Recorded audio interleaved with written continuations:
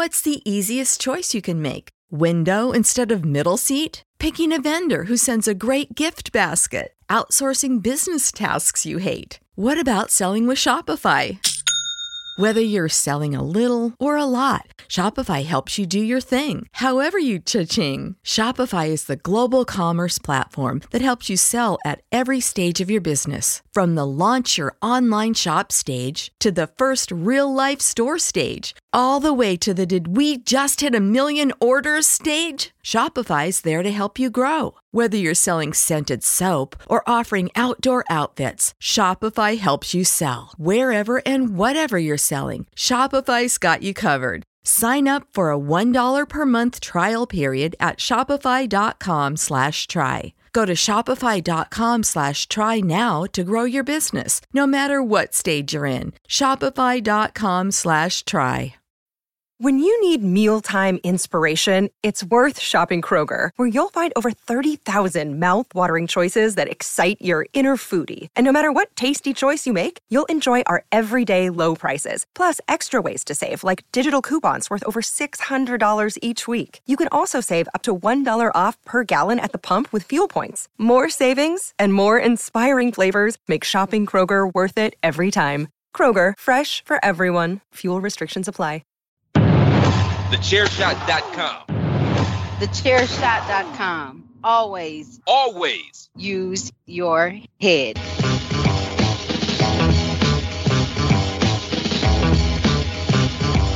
You are now listening to Chairshot Radio. Always use your head.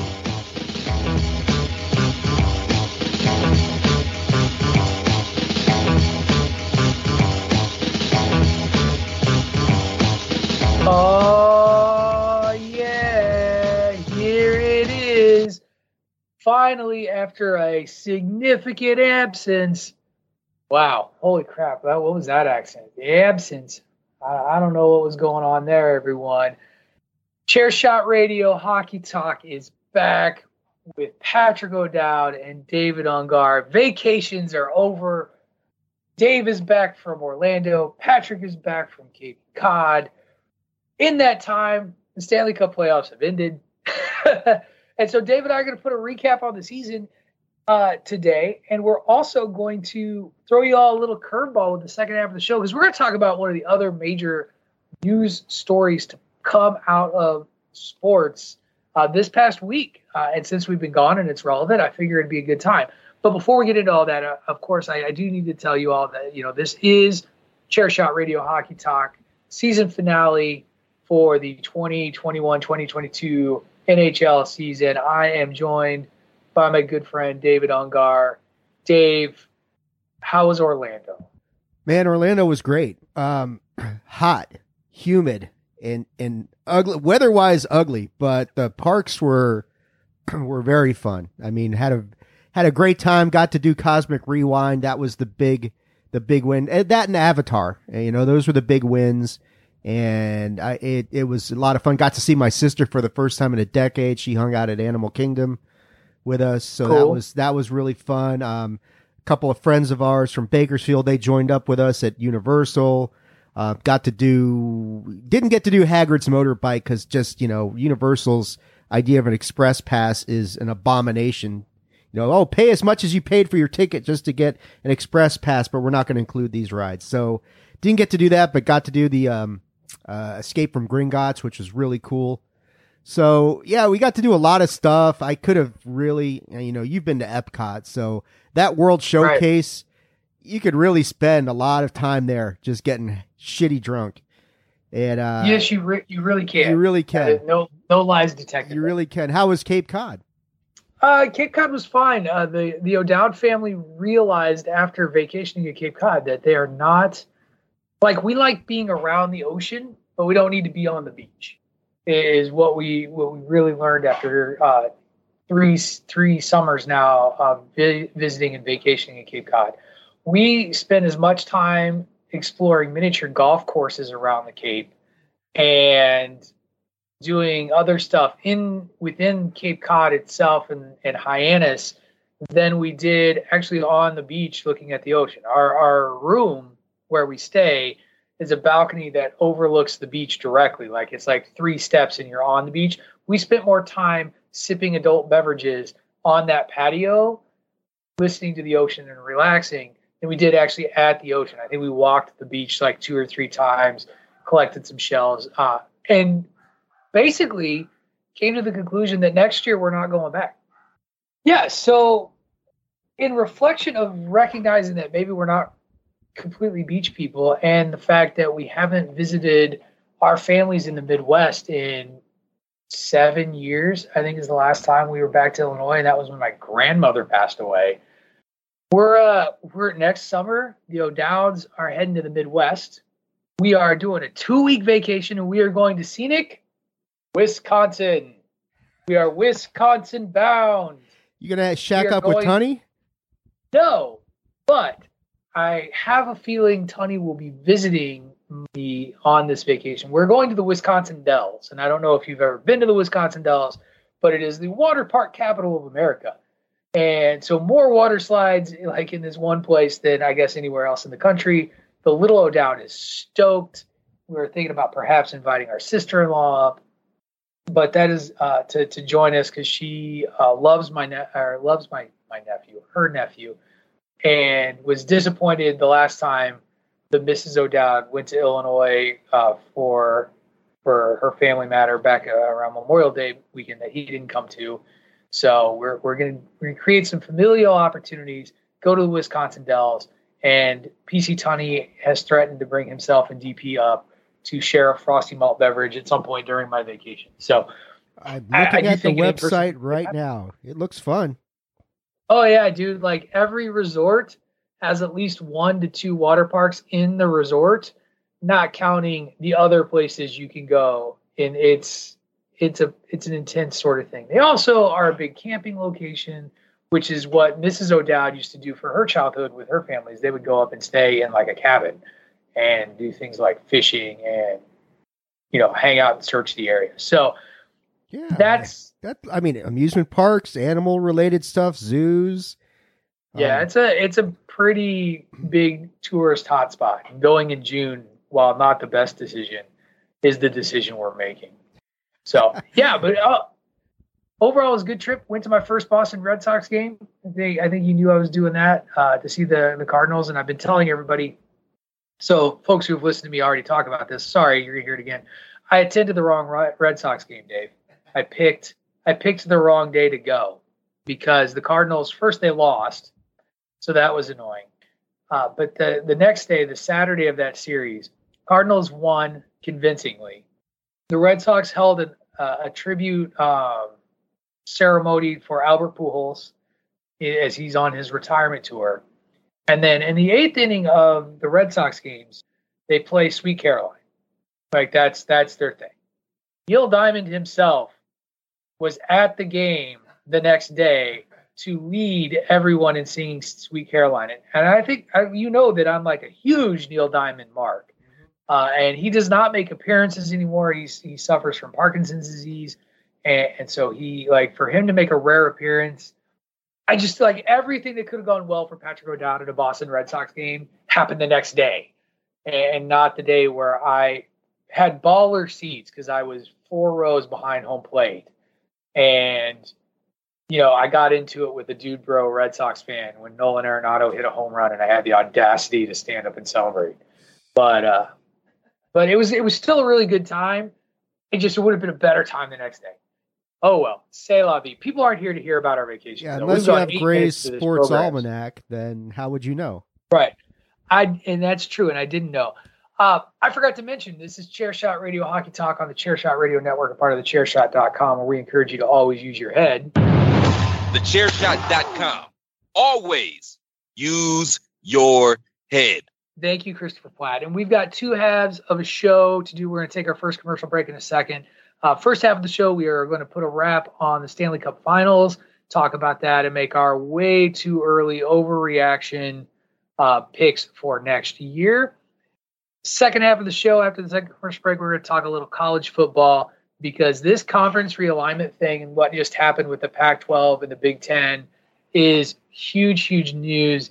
and is changing the landscape of what we think of college sports. So I'm excited to talk about this topic, and I'm dragging Dave along for the ride. A little bit more of a sports talk edition, less hockey talk, half and half. So with that said, we're going to take our first commercial break, and when we come back, we're going to talk Stanley Cup Finals. You are listening to Hockey Talk here on the Chairshot Radio Network, a part of the Chairshot.com.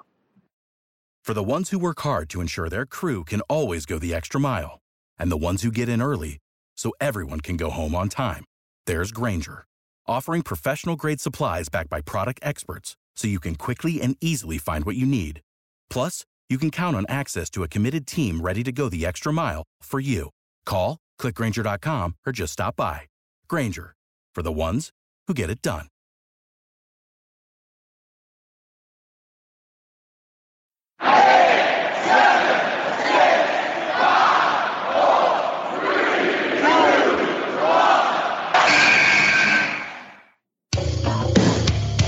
This is your boy Kenny Killer telling you to make sure you check out thechairshot.com, bringing you breaking news, interviews, podcasts galore, everything pro wrestling. Make sure you check it out, thechairshot.com.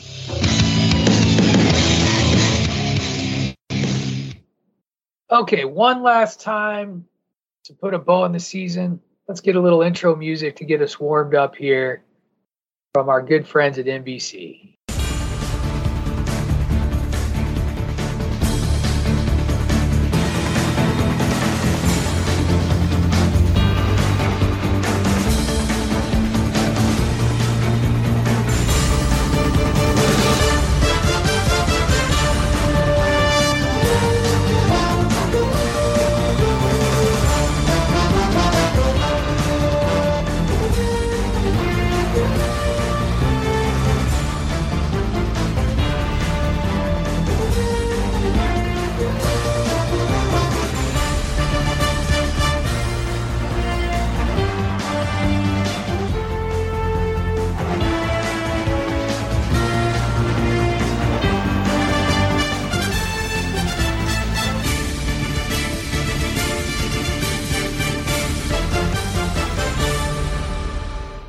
All right, Dave.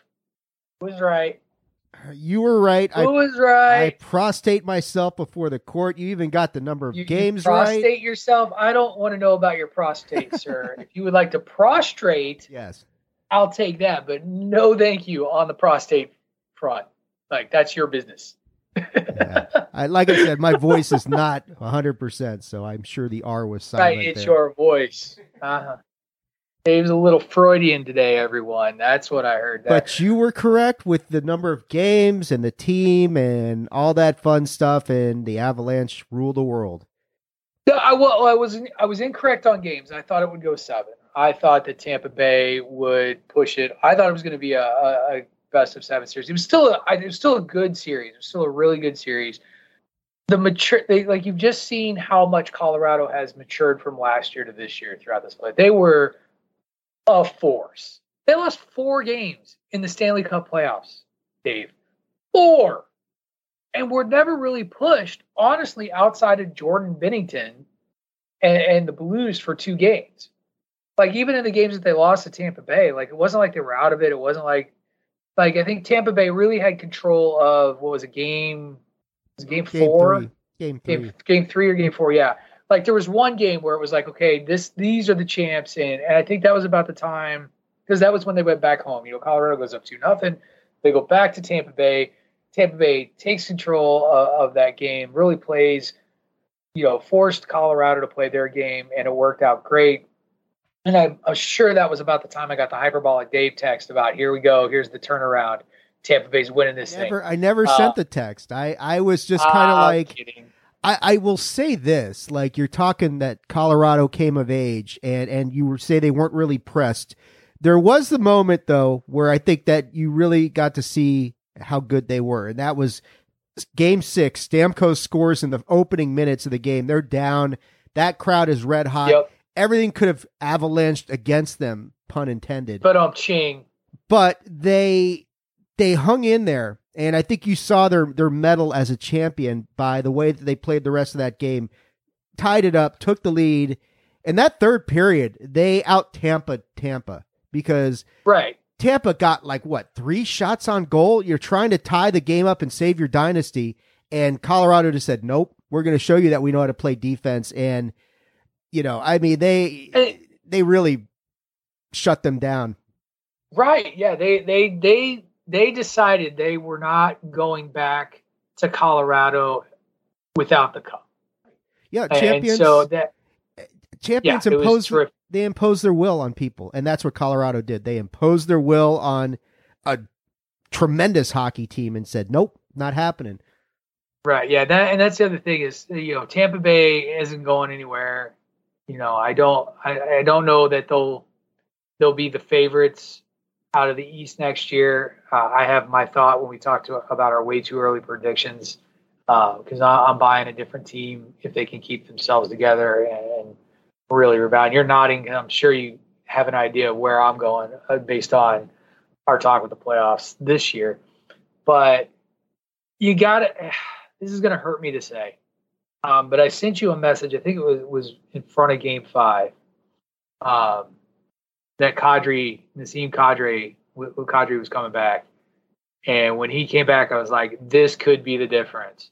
And he then, of course, in Game 5, I think it was he scored the game winner to win Game 5 for them, the overtime winner. And then, and then in Game 6, he was just. His presence was felt. He made his presence felt and known. He didn't score goals, but he was. It was game 4. He got the overtime winner. Was it Game 4 that he got the overtime Tampa winner? won Game 5. 3. Yeah, they won Game 3 and Game 5. But Kadri comes back, and I was like, this will be a difference maker, and it absolutely was a difference maker. He was a difference maker throughout the playoffs. As much as I hated the guy and thought he took advantage of a situation against the Blues, he was so many parts to that Colorado team.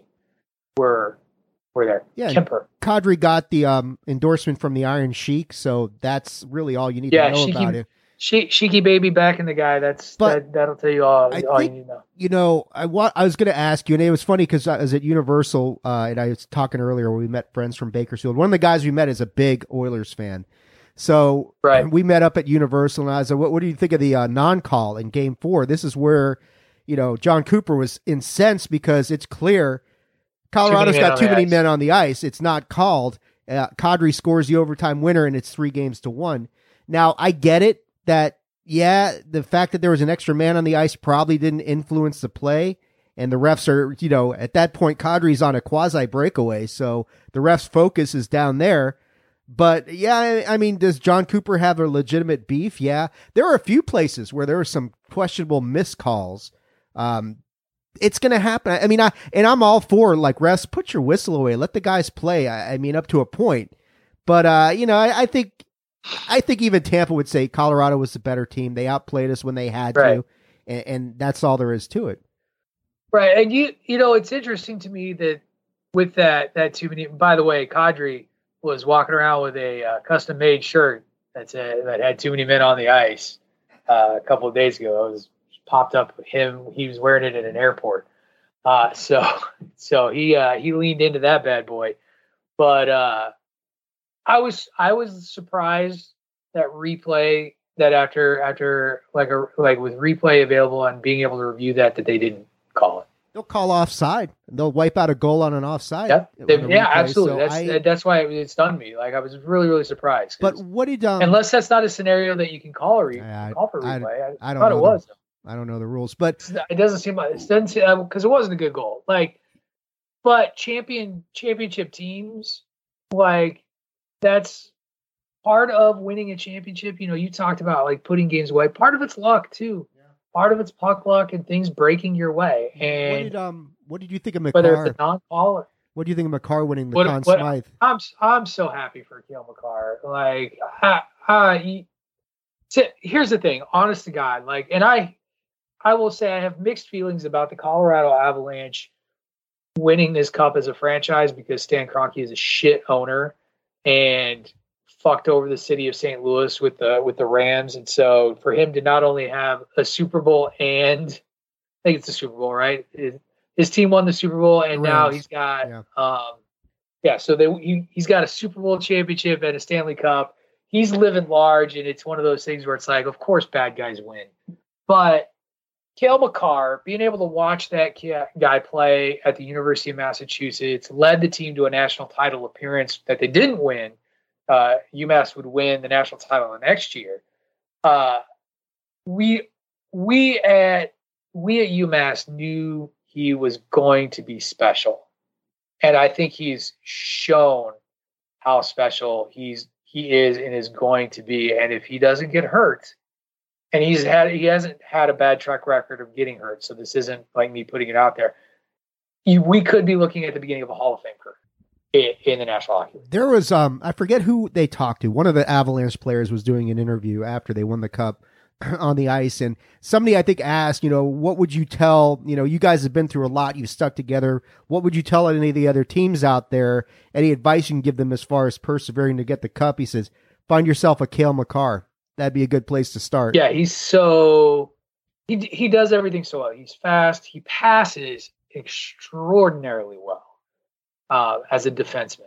He sets up others to score and can score. He's almost unfair. He's a cheat code a little bit for where he is. Not, he's not Nate McKinnon. He's not that, but I mean he's right up there.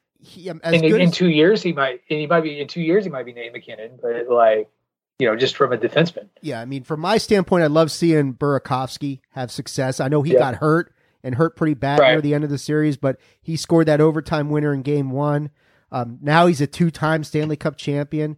McKinnon played well. Landeskog played well. They just, there was a lot of stuff that they did. Kemper played well. He had a rough Game 3, but bounced back. And proved that Colorado didn't really miss a whole lot when Grubauer went to Seattle. So, what can you say? They were, I mean, I remember as the season was going along and everybody was panicking, they're below the line, they're this and that. And we kept saying, wait till they get healthy. And they lost all of 14 games this regular season or something ridiculous like that. They won 56 games, for God's sake. Yeah, it's obscene, and they're young. They're not going to lose a lot next year. Go ahead. Go there. So let's talk about next year. Is there potential for a repeat championship for the Colorado Avalanche? It's funny, we talked about Tampa Bay solidifying themselves as, a dynasty by winning a third straight cup. The irony of it is that the actual dynasty might be the Avalanche and not Tampa Bay, because they are extraordinarily young. They've gone through all this stuff, and now they're at the top of the mountain. Barring injury or major losses in free agency, Kadri, I think, might be a free agent. That'd be a big loss if they lose him, because he's such a great role player. But barring injuries... Tough guy. Yeah, barring injuries, free agency, something drastic happening, they're my pick to repeat. I don't see how they regress. I just see them getting better.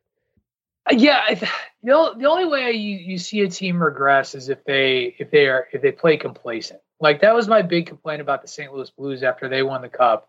2020, they kind of came out a little complacent, and then they got hurt and got injured to beat the bat. And I also think the season pause really hurt the Blues, but they weren't. There's a different fire, and that's the thing is the challenge becomes after you win a championship, keeping the competitive fire within the team, especially if it's largely returning, to maintain that intensity. Scotty Bowman was a master at that in Detroit.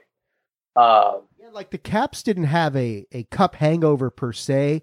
They just, I think they just, age caught up with them, and they didn't beat Carolina when they should have, when they had them down in the playoffs. But yeah, I think you're right. If Colorado avoids a cup hangover, and even if they kind of coast the first month or something, okay. But I don't see anybody beating them. Now the other thing is, it is important to note, the Stanley Cup is one of the hardest championships to repeat.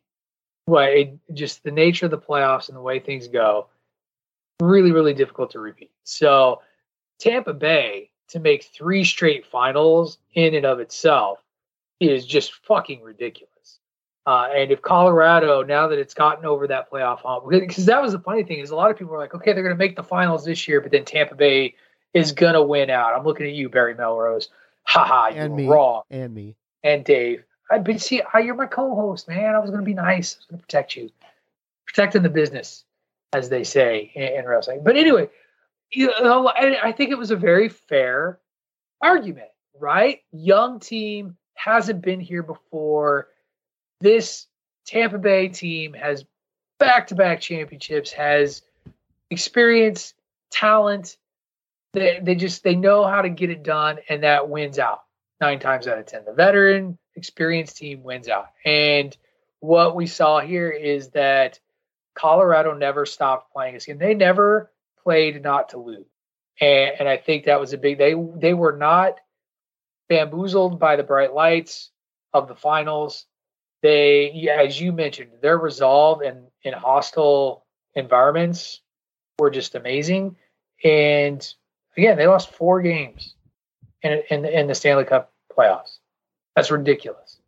That's ridiculous. That's a video game good. That's right. So, okay. So, Dave, you've already picked the Colorado Avalanche. You said that's going to be your pick for a repeat. I think right now, my all too early hot take is that they have a clear path to the finals again, because I think that the rest of the Western Conference has a lot of work to do in the offseason to compete. You know, and I look at the Blues, for example. The Blues got to get faster. They just didn't have the horses, particularly after Jordan Binnington went down a goal. And that's their other thing, is they got to solve their number 2 goalie. Like they're going to probably keep Binnington. I think Binnington saved his career in St. Louis with his playoffs performance. But you look at it, like the Blues have work to do. Edmonton has work to do. Vegas has work to do. The Vegas didn't even make the playoffs. Who else? Like everybody, like there's just no clear team. On the Eastern side of things, I think Tampa Bay is going to be strong again next year. I still think Carolina's on the verge if they can figure it out. Never count out the Bruins, but my pick to go to the Stanley Cup Finals from the Eastern Conference is the New York Rangers. I think that they're again, it's a young team. It's a tough team. They've gotten a taste of advancing. They have work to do. They got to find some offense. They got to find some people who could score. And that was what killed them against Tampa Bay. That and just terrible turnovers. They just turn the puck over too much. So that's the things they got to tighten up. But I think it's a young team. It's going to be a hungry team next year. And so I'm going to go with the New York Rangers as my hot take all too early Stanley Cup final appearance from the Eastern Conference. I would say if the Rangers can find one more scorer, like you mentioned, and if Shesterkin stays healthy and matches or comes close to what he did this year, I would agree with you that the Rangers would be my favorite. Tampa Bay is not going to be far off, but, you know, they've played so much hockey over the past 3 years, and they aren't the youngest team in the world. So I don't think that they will be there. I'll tell you the team that I'm looking at. The Rangers are right up there.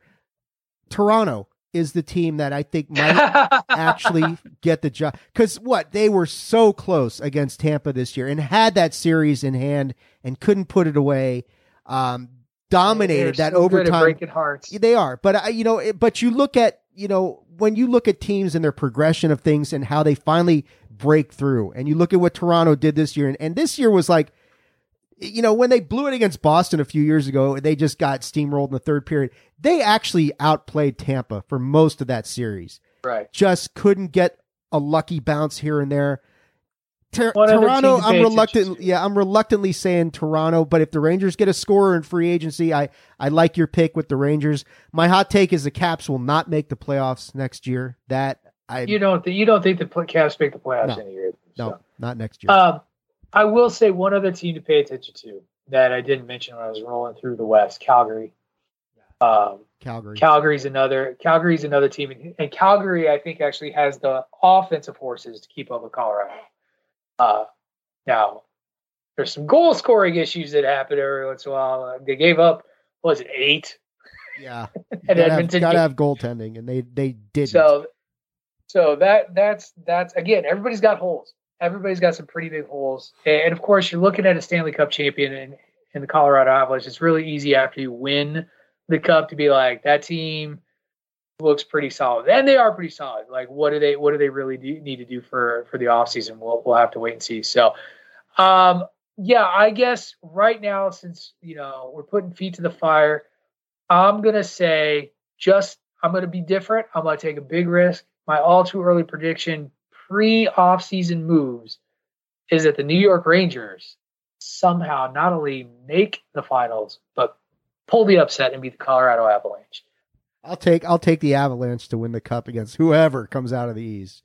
There you go. Hyperbolic Dave is back again. Okay, when we come back from our second commercial break, we are going to talk a little college football. But before we get to that conversation, I do want to remind you that if you like what we do here at thechairshot.com and you want to support us in some way, shape, or form, the best way you can do that for us is to head over to prowrestlingtees.com/thechairshot and invest in a Chair Shot shirt.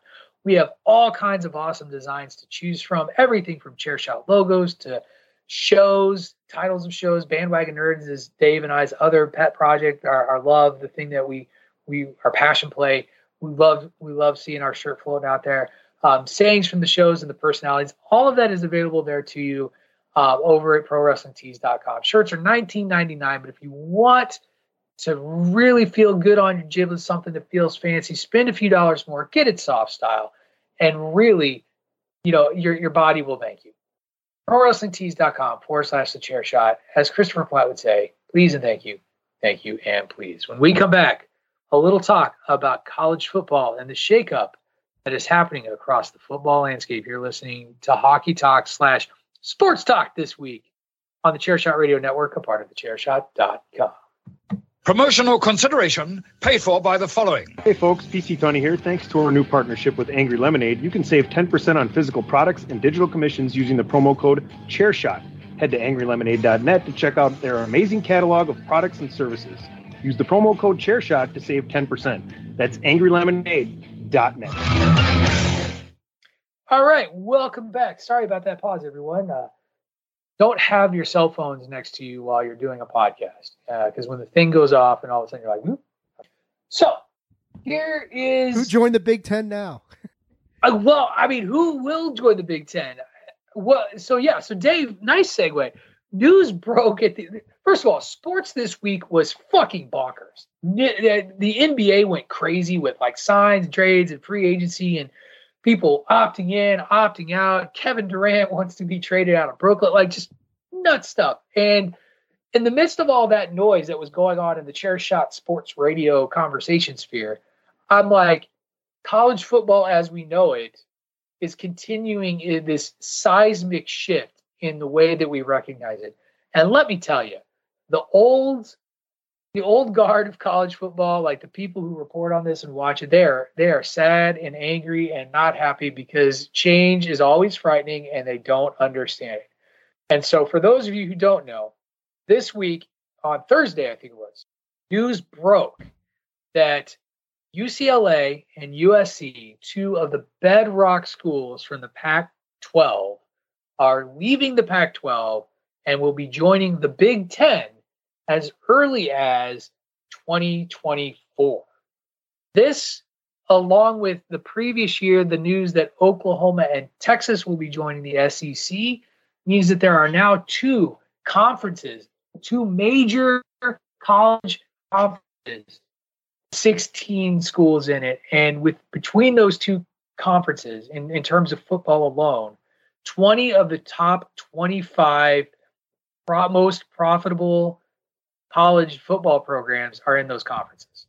And let's start with the obvious. So the Big Ten is largely a Midwest region conference with Rutgers, Maryland, and Penn State sort of in this weird additional thing. Nebraska was as far west as you went in the Big Ten until the addition of the two Pac-12 schools that we have now, UCLA and USC. the Big Ten Conference is literally a coast-to-coast conference now. And that I will own and agree. That immediately raised some eyebrows, because that travel and that schedule, like, how many people, I'm sorry, like, how excited are we for UCLA versus Rutgers in Piscataway in December, late November? Sure, Like, it's going to be hilarious. Rutgers is probably excited about it, but right. Big Ten games kicking off at 10 p.m. Eastern time because of the Western time zone. Like I've listened to some other sports talk people, and I'm going to rip off a guy that I really think is very insightful. And if this guy ever wants to move forward in his career as a sports journalist, I think he's a name that could really make some hay. But his name is Jeremy Werner, and Jeremy Werner covers University of Illinois sports. And I subscribe to his. He works for 24/7, and he manages the Illinois site for 24/7. But he did a podcast right after this news broke, his emergency pod, like, my God, this is huge news. And he talks about how Kevin Warren, who has been just getting eviscerated since he took over as commissioner of the Big Ten, probably just made his stamp for his contract renewal as he takes the Big Ten and keeps it on par financially with the Southeastern. And ultimately, that's what this comes down to, because the Big Ten is currently renegotiating its television rights deal, and this was a big chip in keeping them profitable. Between the Big Ten and the SEC, both conferences earned something like, I don't know if it's $70 million or $70. This guy is $70 million on its own for its media rights. The other conferences are less than half of that. So this is becoming a Big Ten, Pac-10 landscape, or Big Ten, SEC landscape in college football in particular, but in sports. So Dave, I did a lot of talking there. I'm sorry. Your reaction to just the news, and are you gonna catch the Illinois UCLA game when they come to LA, buddy? Absolutely, man. I mean, I've been to a ton of UCLA games. My buddy, he was a season ticket holder. He just gave up on it. It was Thursday, Bleacher Report. It came through on my feed, and I posted it in the Chairshot Sports chat, and then everything just exploded from there. But I sent it to him as well, and he's like, "What the fuck?" And yeah, I mean, from the standpoint of out here in California, this is massive.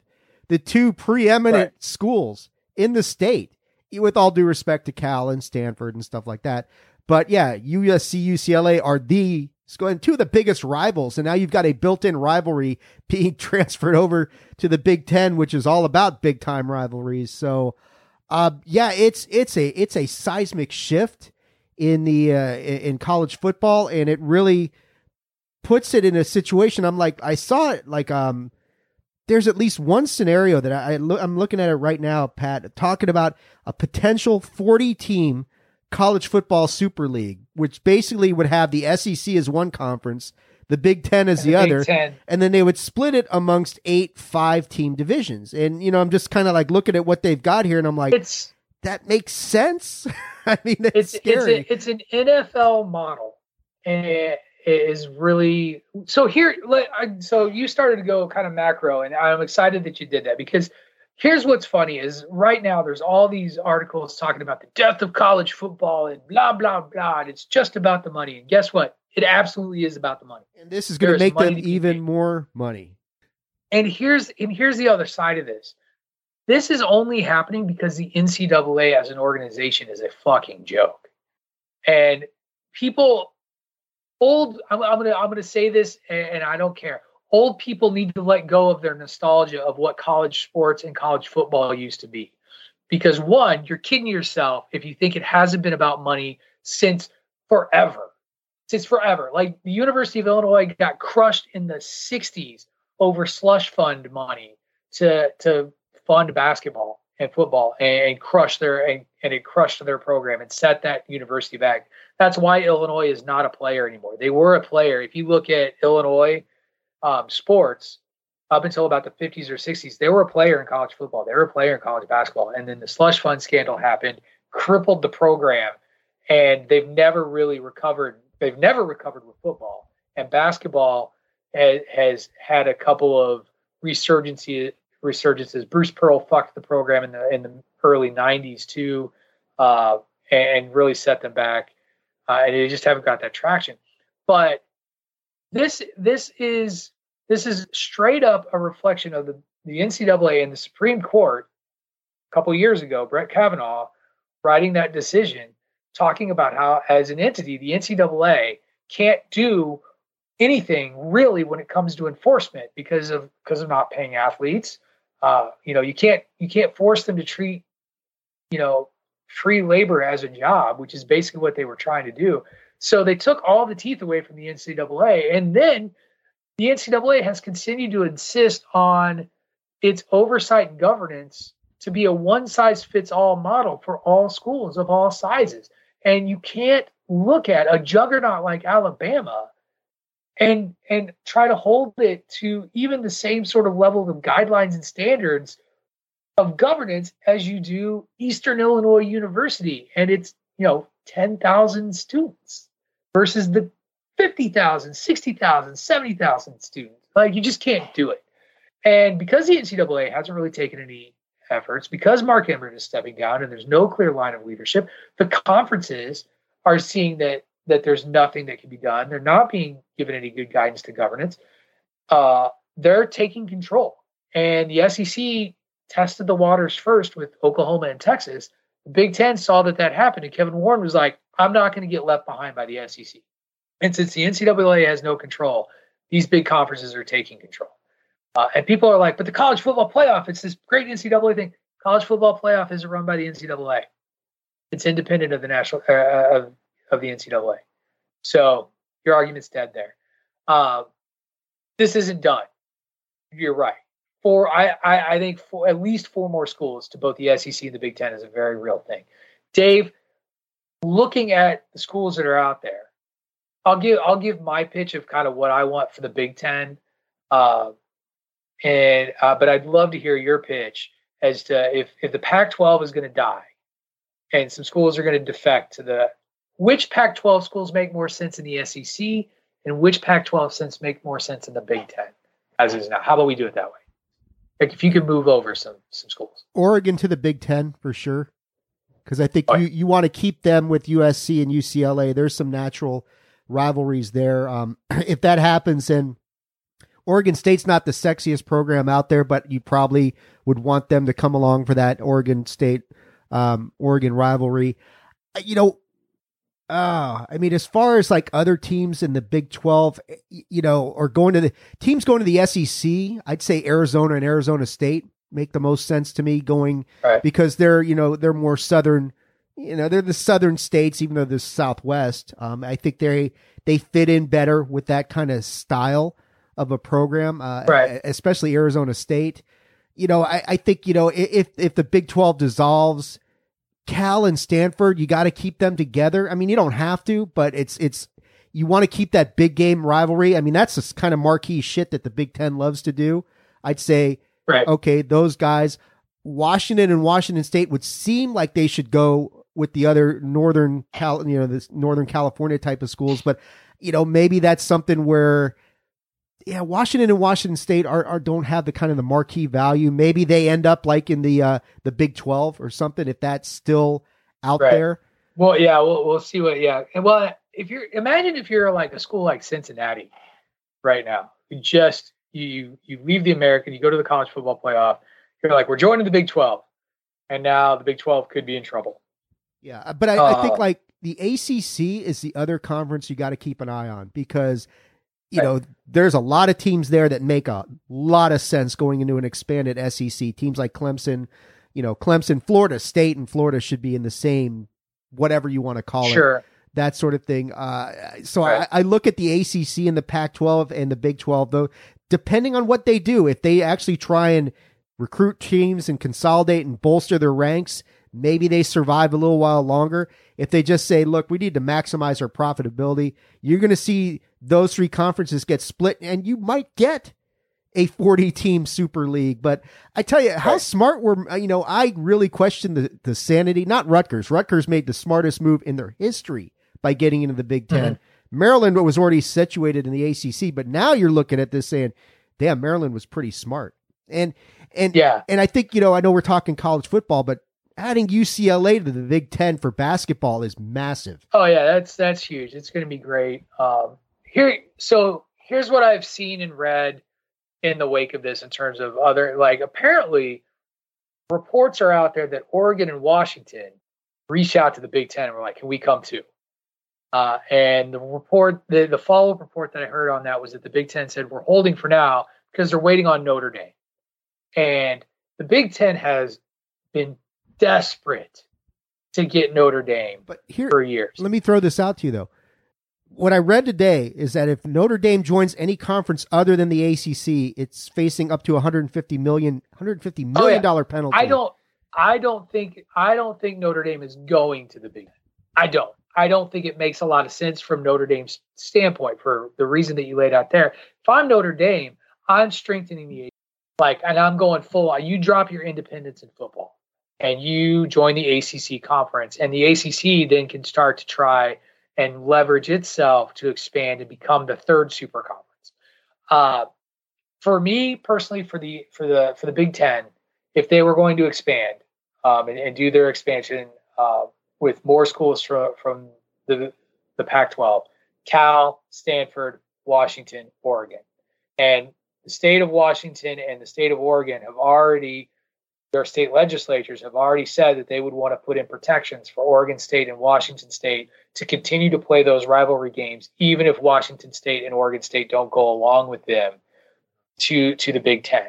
The other conference that if I'm a commissioner of right now, I'm meeting with all of my athletic directors to lay plot for is the Mountain West.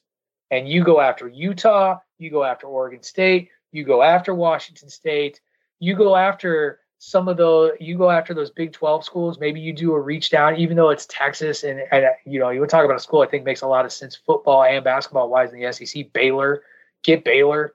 If you can get some of those marquee schools into that Mountain West conference, suddenly the Mountain West matters. Is BYU? Where is BYU? Are they in the Mountain West? BYU, I think, is still in the Mountain West. Yes, but get Utah back because Utah left you.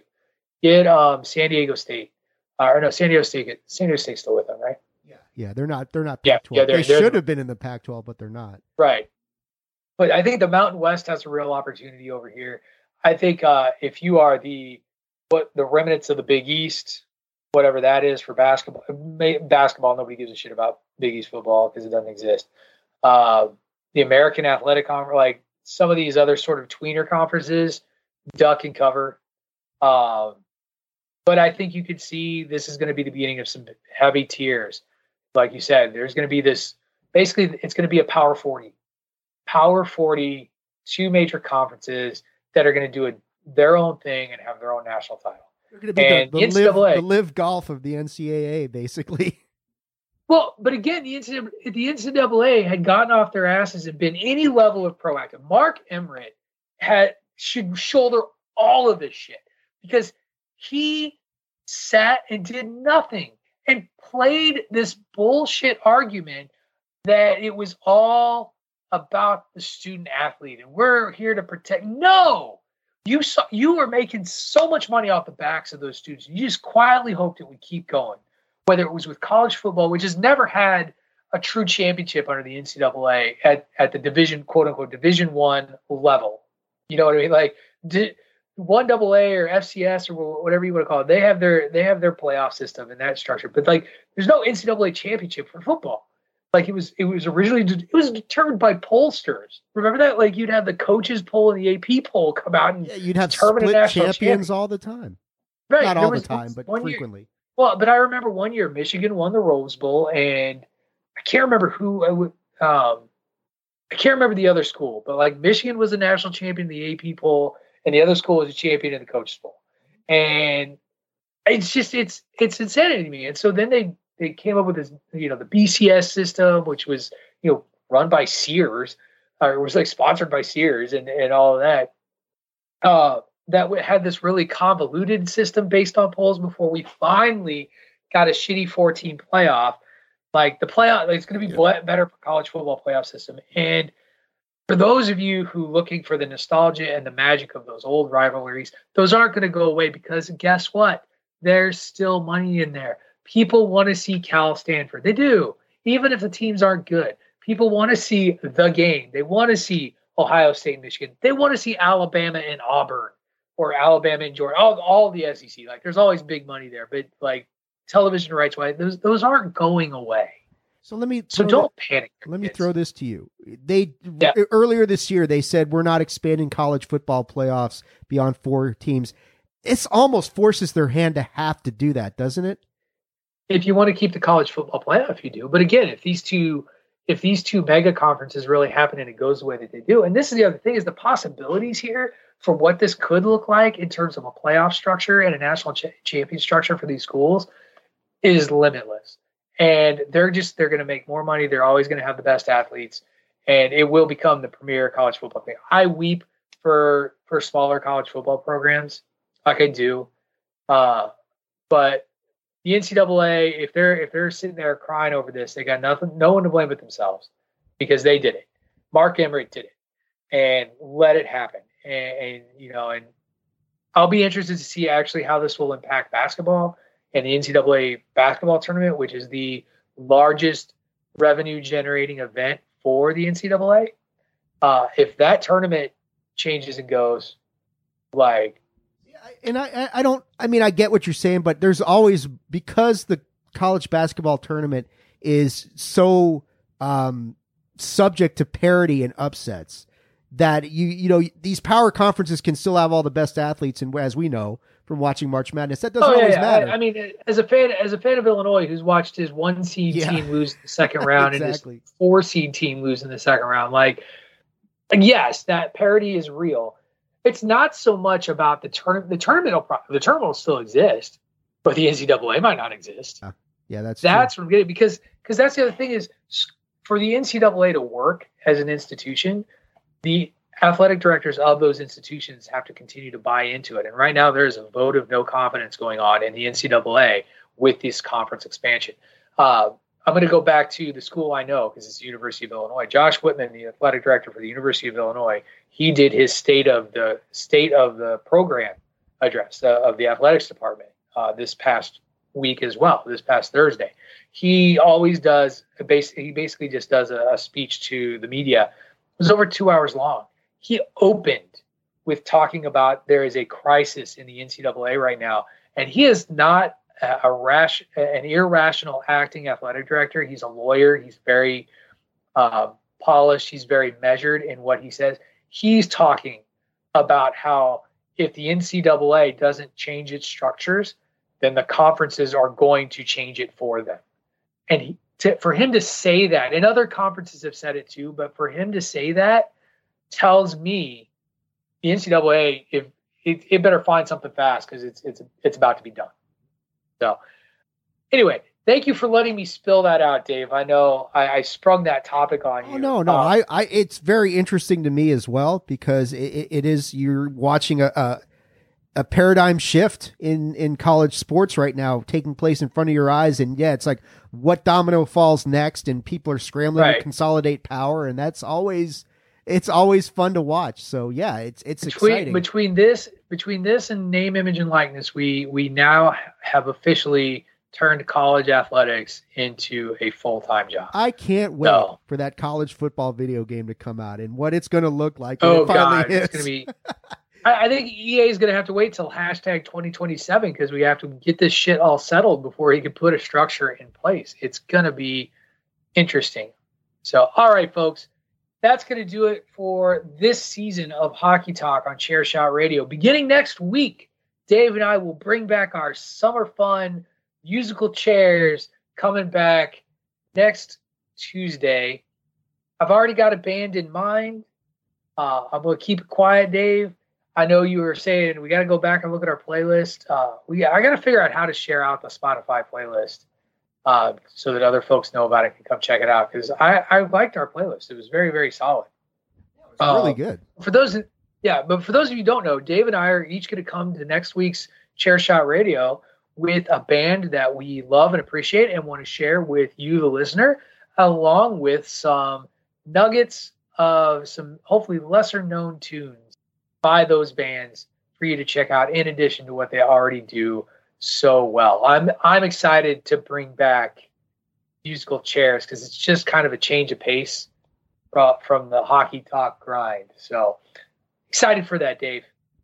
Yep, I am too. I'll miss hockey for a few months, but I'm ready for something different. So, don't worry, it won't be gone long. Well, before we head out of here, why don't you tell everybody how to find you out there in the interwebs? You can find me on Twitter at AttitudeAg, that is at AttitudeAGG, and on Facebook.com/Attitude of Aggression. And you can follow me on the Twitter at Wrestling Realist, that is at WRESTLNGREALIST.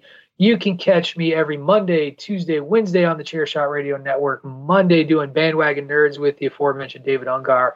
Sometimes Ray Cash, always PC Tunney. Sometimes the Violent Gentleman, Aesop Mitchell. Sometimes the voice of the Chairshot Radio Network, Christopher Platt. It's been a revolving, speaking of musical chairs of hosts lately as the summer months impact us with life. Every Tuesday, it's Dave and I again on Chairshot Radio, whether it's Hockey Talk or Musical Chairs. And then on Wednesday, I'm hanging out with Greg DeMarco and Miranda Morales on the Greg DeMarco Show. Thank you, everyone, for listening to this season of Hockey Talk on Chairshot Radio. I hope to see you all next week, or for you all to listen in next week as we kick off Musical Chairs. You have been listening to Hockey Talk on Chairshot Radio, part of the Chairshot Radio Network, here at thechairshot.com.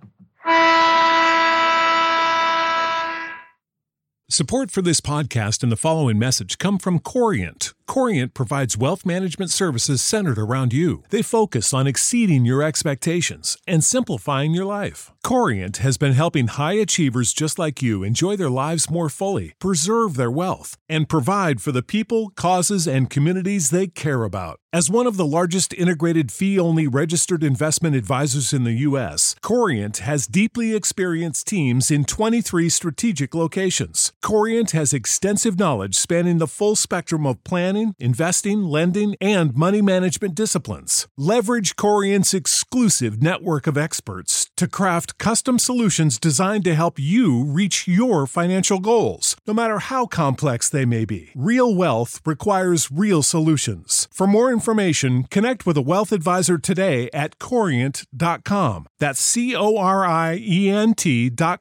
Corient.com. Corient.com. For the ones who work hard to ensure their crew can always go the extra mile, and the ones who get in early so everyone can go home on time, there's Grainger, offering professional-grade supplies backed by product experts so you can quickly and easily find what you need. Plus, you can count on access to a committed team ready to go the extra mile for you. Call, click Grainger.com, or just stop by. Grainger, for the ones who get it done.